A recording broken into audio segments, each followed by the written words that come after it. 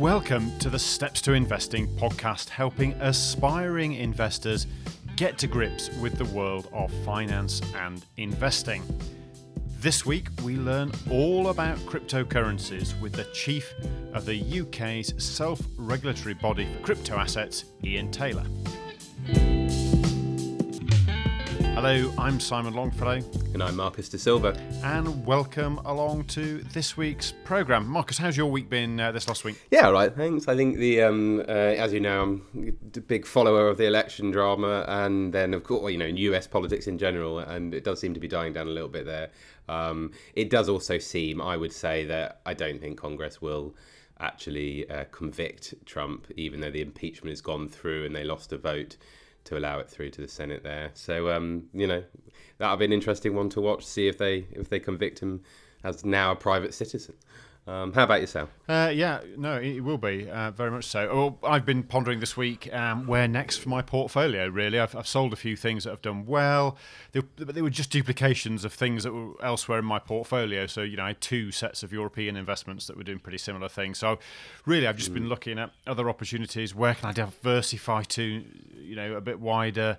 I haven't made any decisions, but I am looking forward to your interview next week with Darius McDermott about alternative assets, because I've been thinking about student accommodation or maybe music song rights, so something just to move away from the mainstream a little bit. So I'll be keen to see what he's got to say.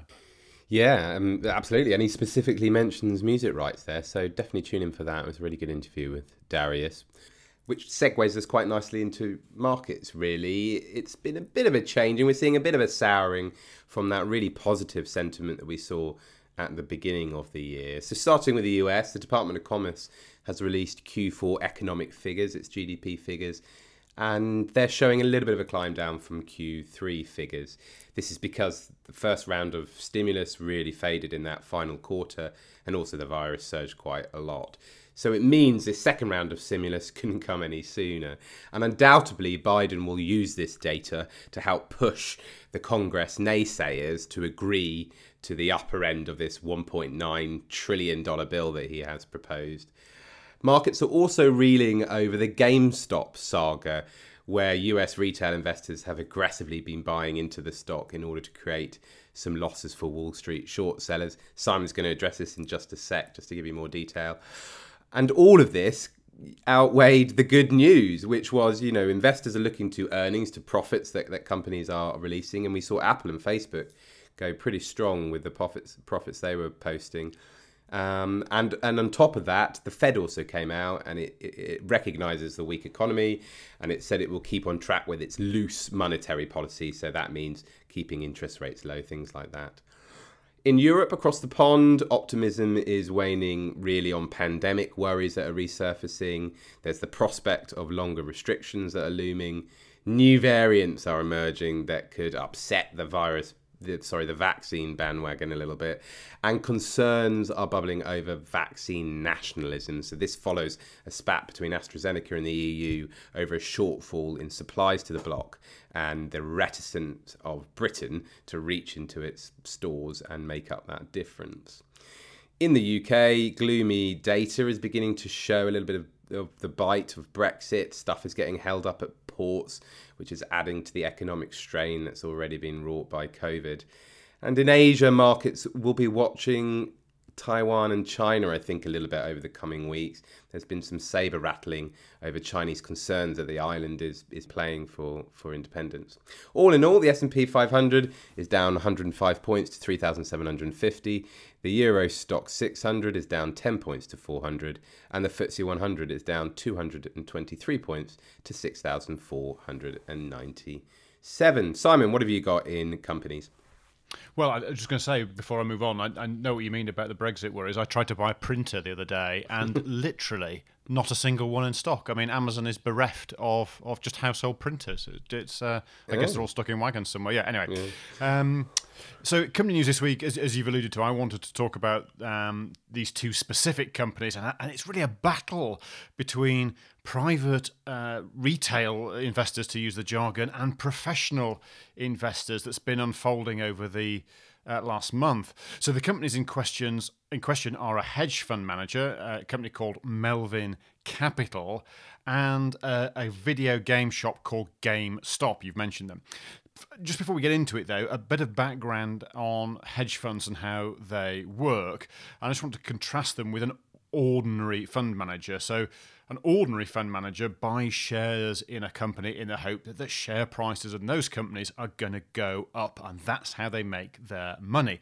A hedge fund manager, he can do that too, but he can also do it in a way where they profit when share prices go down. Now, if everyone can do that, why don't they? Why doesn't everyone make money when prices go up and down? Well, the answer is that betting on shares going down is incredibly risky. Let me give you an example. If an ordinary fund manager bought shares for, I don't know, £1, and then held that as what's called a long position, the most he could lose is £1 per share, because if they went to zero, he'd lose all his money. If the shares go up, then he makes money. Great, good times. But in a hedge fund, they bet on the same pound share, but they bet on it going down. And if they actually do go up, then their losses, of course, are uncapped, because the pound share could be worth £10, could be worth £100, could be worth £1,000, any number bigger than one. So it's very, very risky indeed. But the aim here is for the hedge fund to make money. So it's in their interest if the share prices of the companies they're targeting go down. Now, in this case, Melvin Capital has been shorting GameStop, hoping that the share price will go down. The practice has caught the imagination of a group of private investors, though, on the Reddit social media forum. They're in a group called Wall Street Bets. And in particular, it's really riled those people who see shorting as exploitative. They're exploiting the company, and they're also alleging that hedge funds do so. They manipulate markets in the process of doing that, and indeed manipulate media to their own advantage. So this group of retail investors got together, started buying shares in GameStop, more demand, same number of shares out there. Ultimately, the price goes up. And in fact, it's gone up by more than 1,500% just this year in the first few weeks of January. So that's good for people who own the stock, obviously, taking these long positions, but it's the opposite for a short position. Bad for Melvin Capital. And in fact, they've lost £3.75 billion in the first 3 weeks of the year. So we're not talking about small money here. And in fact, they've actually had to go cap in hand to larger rival hedge funds for a bailout to the tune of $2.75 billion just to keep them going before they could close their position. Where will it end? I don't know, but the other hedge funds have been cutting their short positions as private investors seek to buy shares in other shorted companies. Seemingly the White House has now got involved and said there's going to be an investigation into this murky world. But as we stand right now, GameStop share price has gone from $17 at the beginning of January to $347 at close last night.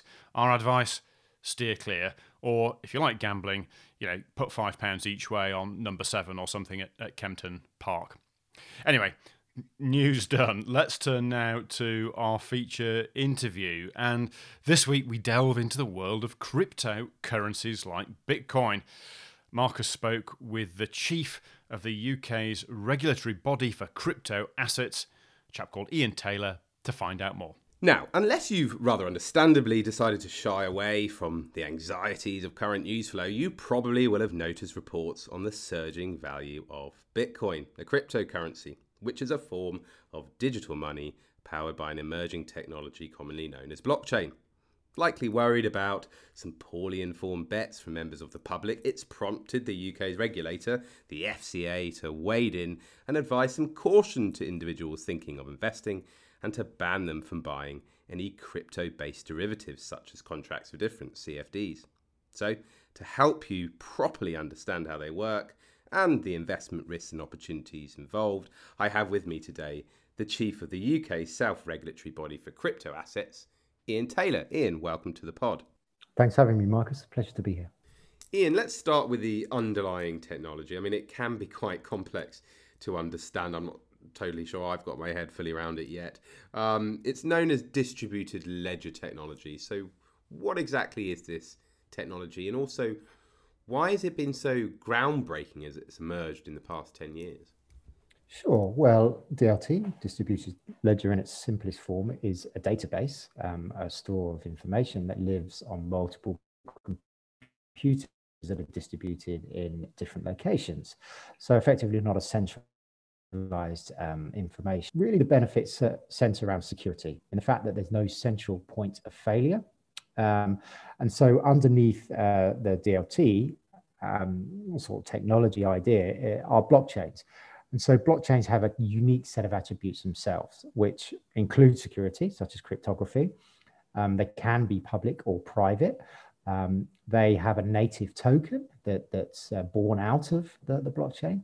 They're immutable, which means that records can never be destroyed. And they can be open to anyone participate in securing the blockchain and providing the security of the network. Blockchains promise significant benefits. To answer your point about groundbreaking. So what we've seen recently is a lot of development around such areas as supply chains, where you can provide the provenance of a diamond, where it was dug up from, for example, or in financial services, we're seeing many blockchains reduce intermediaries that take place when settling a transaction. Yeah, that's really interesting. My father works in the textiles industry, and one of the applications there they were looking at was cotton and where that originates. Lots of interesting applications. So how then has this been taken to create this technology being taken and applied to create cryptocurrencies then? Yes, so as I mentioned, blockchains, they have what's called a native token, and that digital token is then has been termed cryptocurrencies or crypto assets. So currencies is a bit of a misnomer in the fact that you think it's money. Bitcoin, for example, is the biggest crypto asset, but it also was designed to be money in the original white paper that was released some 12 years ago. However, we haven't really seen that as a use case, mainly because of the price volatility. And I can talk briefly around how crypto can never be classed as money because it's a government that issues money. In the UK, crypto assets or cryptocurrencies, these terms are used interchangeably, is considered property. And we've seen some case precedent in the courts in the UK to that effect. And also from a tax perspective, crypto is regarded as property and therefore taxed as capital gains tax. Okay, so if we think about currencies in the more traditional form as money, they're issued by states, and to some extent they're backed by those guarantees of the state. So what underpins the value of a cryptocurrency? That's a really good question. And we did see recently, as you mentioned, the UK government has banned the sale of retail derivatives and exchange traded notes to retail customers in the UK. For that reason, they mentioned two reasons. One of them was the inability to understand a fair value or price of the underlying. Now, you could argue that government money isn't backed by anything. It's just a promise that the government will give you back a £5 note when you approach the central bank. And we've seen examples in recent times in Argentina and Zimbabwe where loss in confidence of the government results in hyperinflation and everybody's wealth is wiped out due to that. Now, what underpins the value? Well, many folks would argue that it's speculative, and perhaps it is.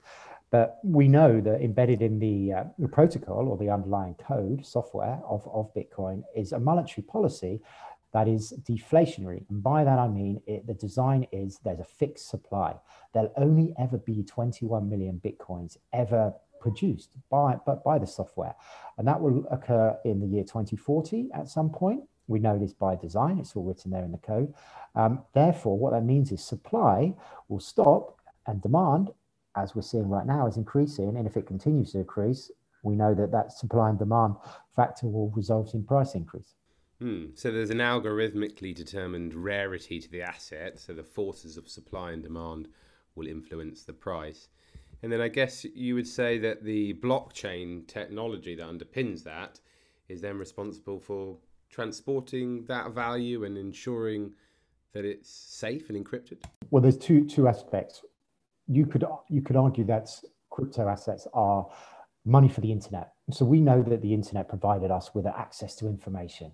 the ability to transfer information immediately. So that's what crypto assets do. And they enable you to transfer value now, not just a payment, but also a utility and access to a particular service in the future. And it's worth also mentioning that many people describe a Bitcoin as digital gold, insofar as gold only has a fixed supply also, but for that reason, it's an inflation hedge. So we've seen a lot of interest from institutional investors in the last year coming into crypto for that reason, to hedge against potential inflation, where we see governments printing a lot more money and increasing the money supply in their jurisdictions. Okay, we hear a lot about there's different currencies out there that you can go and invest in. To give a few: Bitcoin, Ethereum, Litecoin. Why so many? What's the broad sort of difference between these? Okay, well, the UK government defines their taxonomy in three categories, and this is broadly in line with the rest of the world and the community as well in the private sector. So we have three categories of token. We call them digital tokens. First is a payment token. So that would be Bitcoin, specifically designed as a transfer of a payment, irrespective of whether you would use Bitcoin to buy your coffee because the price moves around. But there's other solutions to solve that problem. And then there's the utility token. So Ethereum falls into that category. And the definition is that you own the token and you have a right is conferred to you by acquiring the token for a future benefit, a utility benefit. So in the case of Ethereum, you are providing a transaction fee, or you're receiving a transaction fee for securing the network. But there's also other examples such as Filecoin. So Filecoin, the idea is that I have space on my hard drive and I sell that space using the blockchain and holding the token and getting benefit from that token, where someone else needs space and they buy the space from me, and it facilitates that utility and transfer of value. And the third category is security token. So the security token, in its simplest form, is similar to real world assets. So you can tokenize or split into many parts, gold, for example. And then if I wanted to invest in gold, instead of buying a block of gold, which is not that easy and expensive, I could have a fraction of that gold, and that's tokenized. Interesting. How pioneering is the UK in terms of crypto assets globally? Well, yeah, CryptoUK, we believe we have a really good ecosystem. Right now, we have 60 members. We know that there's some 200 to 300 businesses operating in the space, from the current money laundering regime that the FCA is introducing for crypto asset businesses. So they won't. So that'll stop any bad behavior happening there. And also, we know that the UK is a fintech global capital. We have great access to resources, good rule of law, good technical capabilities, and a government that's willing to support the development of tech in the UK.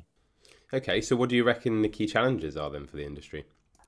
Wow, that's a good question, because there's a whole bunch of challenges. The first one would be policy and regulation. It's interesting because the industry has been saying for many years, we're crying out for regulatory clarity from the government. So I always say, be careful what you wish for, because right now in the UK, we do have some clarity. So I mentioned the what's called the money laundering regime. So all crypto businesses are held up to the same standard as other financial institutions in terms of the due diligence they do on source of funds and their customers, which is great. Also regarding promotions, and we've seen a lot of bad advertising for crypto firms promising high returns. So there's now, with crypto businesses are falling into the same regulations as financial service companies. And then thirdly, there's a consultation out right now regarding stablecoins and general regulation for other types of crypto service providers and crypto assets. So we're getting the regulatory clarity. So this is a challenge for industry, because what we do is we advocate for fair and balanced approach, because it's a new industry that's unregulated. So it's important to make sure that we allow firms to do the right thing and to adhere to these, understandably, protecting consumers and protecting against economic crime, but at the same token allow firms to develop and grow in a fair and balanced approach. And then the other two main ones I will mention are perception of senior lawmakers and the wider public that crypto is used by criminals and nefarious actors. Also, banking relationships. It's really hard for crypto businesses to get banking relationships in the UK, which is a shame because you can't run a business without having a banking relationship. And that's because of a number of reasons: the perception, the risk appetite, the way that they assess the risk involved in businesses. And then finally, we have concerns that if regulation is too strong, let's say, then businesses can go elsewhere into other countries and create jobs and improve the economy there. I mean, is this tougher than other countries? Because, my understanding was that we have a sort of regulatory sandbox that enables firms to investigate new technologies and innovations away from the glare of big regulation. Does this help in the UK? Is it applicable to cryptos? How does it compare to other jurisdictions? Yeah, Mark, that's a good question. The FCA regulatory sandbox is world renowned and is something I hear a number of members and folks in the community that I talk to hold up as a really good initiative. There's lots of blockchain companies and crypto companies that are in the current cohort or been in previous cohorts of the sandbox. Yes, we are open for business. We are very good as a country, the government and the public sector and the private sector, in developing industry. We have a ways to go. There's other jurisdictions that are more friendly for this industry. The thing is, it's a balance for the government to protect the consumer, to protect against economic crimes such as terrorist financing and money laundering, but also allow for that development of new businesses that are startups that don't have that many resources, don't have the capital. So that's sort of where we come in at CryptoUK. It's the bridge for both the public and the private sector. All right, let's get on to the recent rally. We've seen Bitcoin's price go pretty wild. It sort of did a threefold rise since October and then has had a bit of a pullback. So what are the reasons behind this climb and this volatility? Well, I'm no expert in the trading of the underlying, but there's many folks in the community that make this their full-time job. But my personal view is, as we've seen the regulatory clarity that I mentioned, with that regulatory clarity, then comes institutional involvement. So we've seen PayPal, for example, allow their customers now access to crypto. And so that has driven the demand for purchasing crypto assets enormously. So that pushes the price up. We also saw Fidelity, the large US wealth and fund manager, issue a statement last year that they said that all in the US, in the survey they conducted, majority of fund managers have at least 30% of their portfolios in crypto assets. Also, we've seen corporate treasurers look to Bitcoin, for example, and other crypto assets as a diverse portfolio play. Perhaps 1% of their overall holdings would be in crypto. We've also seen Facebook talk about a stable coin. It was initially called Libra. They changed the name to Deem. That's supposedly going to be released this month. So that's causing a lot of interest, whether it be on the institutional side, as I mentioned, but also on the retail side. And it's just self-fulfilling, isn't it? When the price goes up, the media look at it, and then people read the stories and people start talking about it. But it's still in its infancy. I remind your listeners to be very careful when investing. It is volatile. But we are seeing a development of a number of financial products, such as futures and options, that can be used to hedge, can be used for price discovery, which will, in time, reduce the volatility. I mean, yeah, the FCA came out, I've got to say, quite strongly, it seemed, in their statement, which was investing in crypto assets generally involves taking very high risk with investors' money. If consumers invest in these types of products, they should be prepared to lose all of their money. And I thought all was quite a strong word to use in that sense. I mean, do you think this statement is fair? And how would you describe the risk profile? I think it's strong as you suggested, but it's fair in the fact that you could lose all your money. Just like you could lose all your money buying a share, because a company could go bankrupt and then there's nothing left in the pot.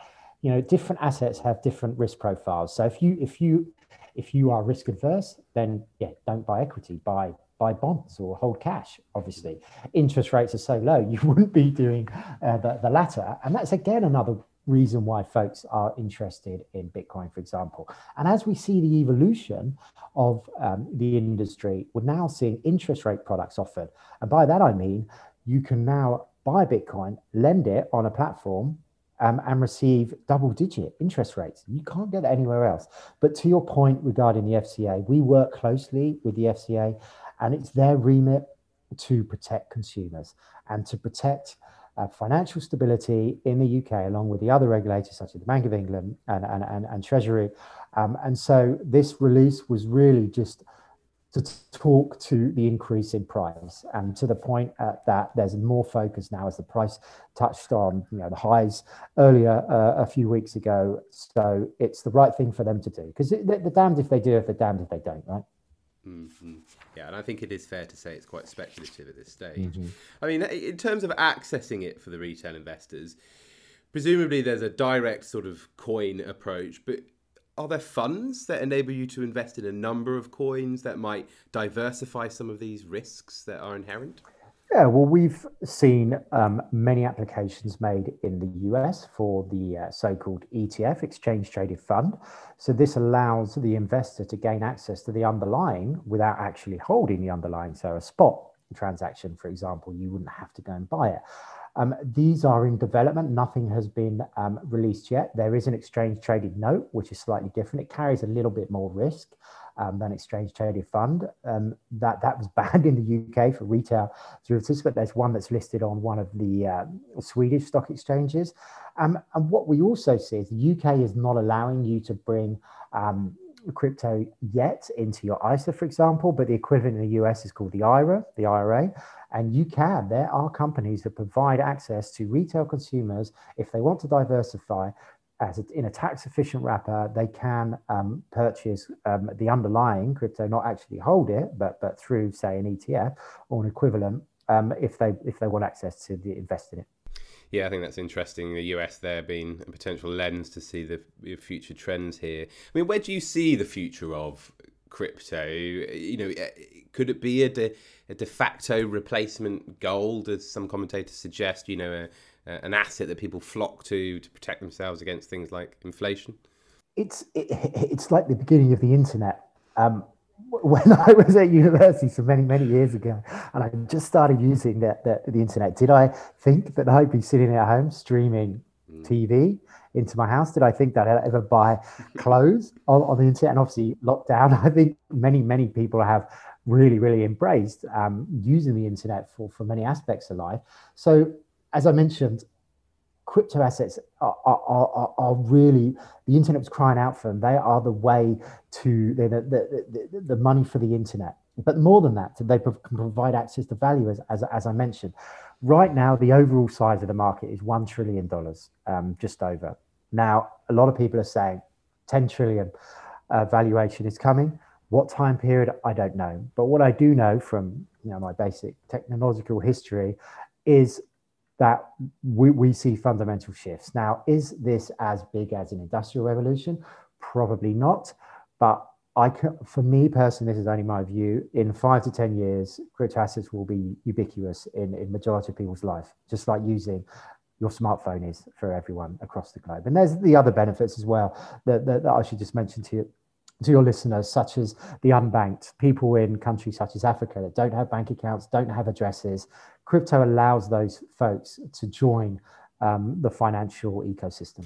Yes, and this is assuming, I'm just going to ask one last question here, that the issue of the environmental impact might be got round, because that is one issue, isn't it? It's the amount of energy that's required within this particular technology.